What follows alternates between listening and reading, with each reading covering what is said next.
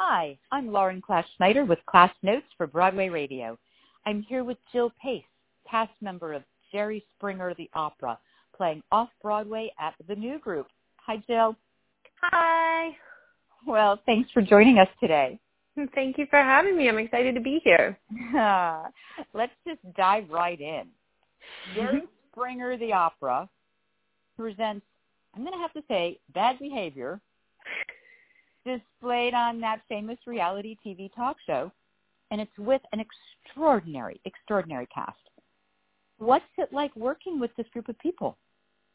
I have to say, it's it's been an amazing room to be in. It's a fantastic group of people, amazingly talented. I sort of have the fortunate experience of spending a lot of the second act watching from the audience as my character. And it's just inspiring to watch these amazing voices, these grounded actors get up there 8 times a week and deliver 100% every time. It's interesting that you brought up 8 times a week. Richard Thomas, of course, wrote a score that is really true opera. Talk to us a little bit about the vocal demands of such powerful music. Well, it's intimidating for sure. And I know when we all showed up on the first day for rehearsal, we didn't quite know what we were going to be doing. Because we were at the New Group, which is an off-Broadway space at Signature, we can't hire 50 people to have, an opera chorus as well as your principals up there. So we are both in the ensemble and playing our roles. So that adds about, 25 to, and in some cases 40 more minutes of music that we have to sing every night. You have to stay in good vocal shape. You have to, I guess we've learned individually how far we can go when we need to, hold back a little bit in order to get through the 8 shows. A lot of people are opera trained. I myself come from a conservatory background. I have a Bachelor of Music. And I think that's the main thing is that you can't go out at night after the show. We're in a very limited run. In fact, we close on April 1st. So it's a temporary adjustment to the way we live our lives, I think. Yeah, for sure. Yeah, I can't imagine. The music's extraordinary, and I just listen to these voices, and I think, oh, my God, I can't believe they're doing this 8 times a week. It's something, if you think about it, people do it working in Met or City Opera, or any of those things. You do your show a couple of times a week, maybe, and, for a very short time. This is very different. We're running on a Broadway schedule, 8 shows a week, 2 shows on Wednesday, 2 shows on Saturday. So it is intense for sure. Well, I want to ask you a little bit about the character you play, Baby Jane. Yes. She is a character that I'm going to have to say almost defies description. Tell us a little bit about her, the character, developing her, and working with director John Rando on creating her.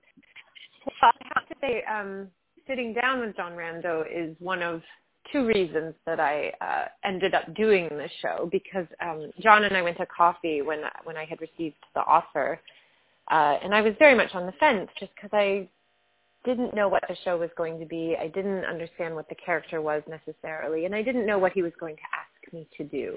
And one of the great things about John is that he took out each cast member before we started work, because he wanted everybody to feel comfortable, to only work with what, within their own, what they wanted to do. So Baby Jane I describe her as a grown woman who is just sort of stuck, perhaps is a good word for it, as a 4-year-old or maybe a 5-year-old. So she wears, the little dresses, she wears lacy socks, and she just seems to conduct her life as though she is a child. There's a lot of research you can do out there about people who actually do live their lives this way. MTV did a true life series on it. And in fact, the Jerry Springer Show had a similar, all of our characters are based on people who were on the show. So it is a very real thing. And I think that was the most important thing to both John Rando, to Richard, to myself, was to make these real people and to never wink at it, to never make fun of it. This is just this is Baby Jane's reality. So in the second act, then, without giving too much away, we venture out of the Jerry Springer Show and into purgatory and eventually hell. And Baby Jane sort of gets dragged along and then wishes to help Jerry Springer get out of that situation. So she becomes his cheerleader and his champion and his guide to eventually get him, hopefully, to return to real life. What a journey you go through between Act 1 and Act 2 with this character as well. Oh, I love it. It's thrilling. Act 1 is sort of very much set up like, if you know the Jerry Springer Show, it's very much an episode of the Jerry Springer Show where you have 3 segments with different guests each time. So that it's just, real time, basically. And then Act 2 is where we all get to be kind of zany and a little bit more otherworldly. And I think it's exciting to get to play both aspects of the character in one night. And your work is also really involved with the ensemble. Talk Yes, a little bit about the back and forth between ensemble work and, featured work for the performance.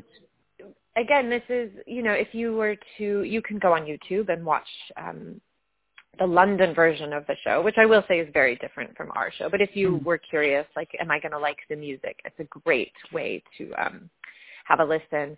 In the original production, and the way that Richard Thompson wrote the score is you would have your ensemble chorus sitting as audience members and participating in a real Jerry Springer show. Well, we don't have enough money to go around for this particular production, so we were asked to play audience members before we switch into our, before I, let's say, become Baby Jane. So we spend the first maybe 25 minutes of the show waiting for Jerry Springer to enter, right? Like, it's all just ramping everybody up. And I have to say, it's kind of my favorite part of the show. You're there as an ensemble. We're all in it together. We're all sharing this anticipation. And we're with our audience, which, 8 times a week is different. Some people are really into it. Some people are there because they want to participate. Never like by being called out or being pulled up on stage. It's not that kind of interactive theater, but it's a great way to get a sense of the energy of the audience before we sort of take off and do the actual Jerry Springer show. Well, the set designed by Derek McLean has the audience and the actors sitting pretty much together, very much like the typical talk show. Is it ever daunting, or do you have responses or reactions to audience members sitting in such close proximity? Yeah, we do. Sometimes crowds are rowdier. Sometimes they're super tame. I would say like a Wednesday matinee is much calmer than, let's say, a Saturday night, as it probably should be. But it does affect. You do absorb some of that, whether it be hesitation or anticipation. You can't help but sort of carry some of that with you. Obviously, the more amped up an audience is, I think the more fun we all have, for sure. But just because the audiences are quieter or a little bit more timid, I did turn around one time because we talked to the people who are sitting right directly behind us, and a woman just looked at me and she goes, "No." She did not want to participate, and that's totally fine. And, I'm not going to turn around and get in her face again. I can shoot my lines higher up or in a different direction. So that I want her to be comfortable, right? Right.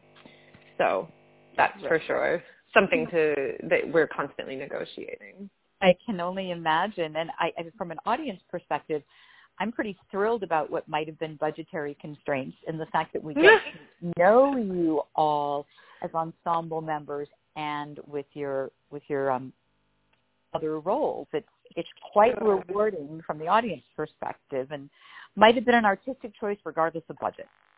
It's hard to imagine the show in any, you're always going to want, like if you do the show now, I would say like anywhere regionally or any future production, I think it's been a great learning lesson about how, you want your audience to feel that they are also present. And I say that my husband, who is not an actor, came to the opening night of Jerry Springer, and he sat quite close, even though I had requested he not be sat so close.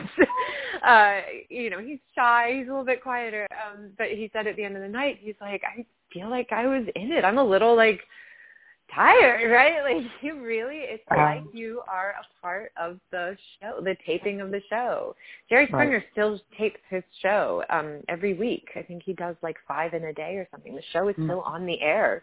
So we're definitely trying to bring that sort of real life experience to our opera.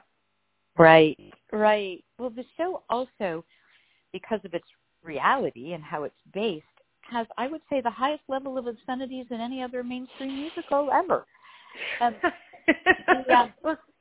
would agree with you. So for you as an actor to kind of navigate the language with the gorgeous music, how does that work for you? Well, I think that's what won me over was the gorgeous music. Again, when I initially got the offer, I was like, I don't know. What is this? I have no idea. And then you take a listen to the music and you're like, this is gorgeous. It's gorgeous. And over time, I will say, the show was first in the West End more than 15 years ago, so pre-Book of Mormon. Maybe about the time of Avenue Q, which at that point was probably, the dirtiest thing we've seen on Broadway. So, here it is 2018. Some things that maybe would have shocked you in 2002 aren't even going to register. That's just like where we're kind of going. Some things are still not my favorite. But for the most part, I would say we as performers, I think are a little desensitized to it now.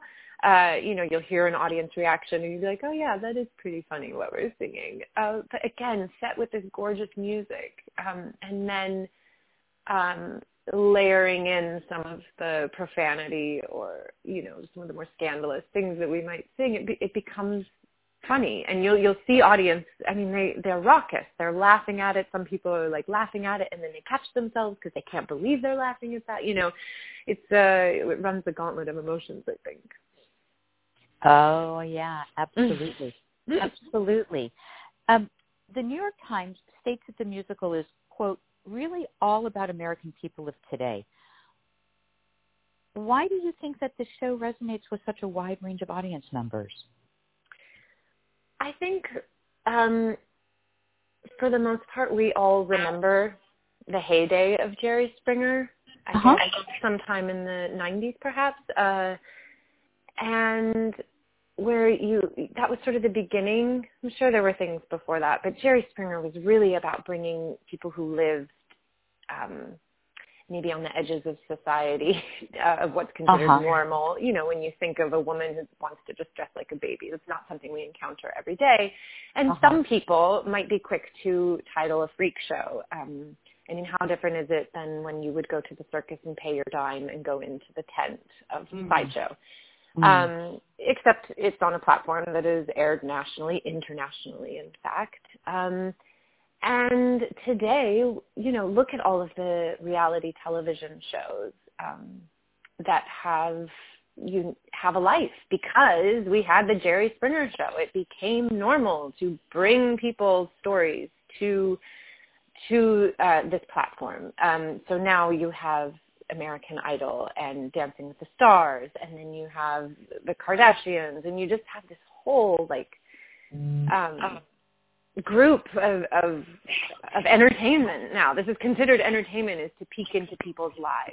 And so I don't think, while maybe you're not watching the Jerry Springer show anymore, it's no different than tuning in to let's say Sister Wives on TLC or something like that. I think continuing. I don't know where we're going. I don't know where to, it's hard to go back, as I always say. So it's interesting to think, where will we be in another 10 years with this form of entertainment? I think it's still very real. Yeah. There's also something quite extraordinary from the audience perspective of the humanity that is brought out in the guests and how the show is created, and it's heart-wrenching in the most human way. Yes, I think that is particularly the first act.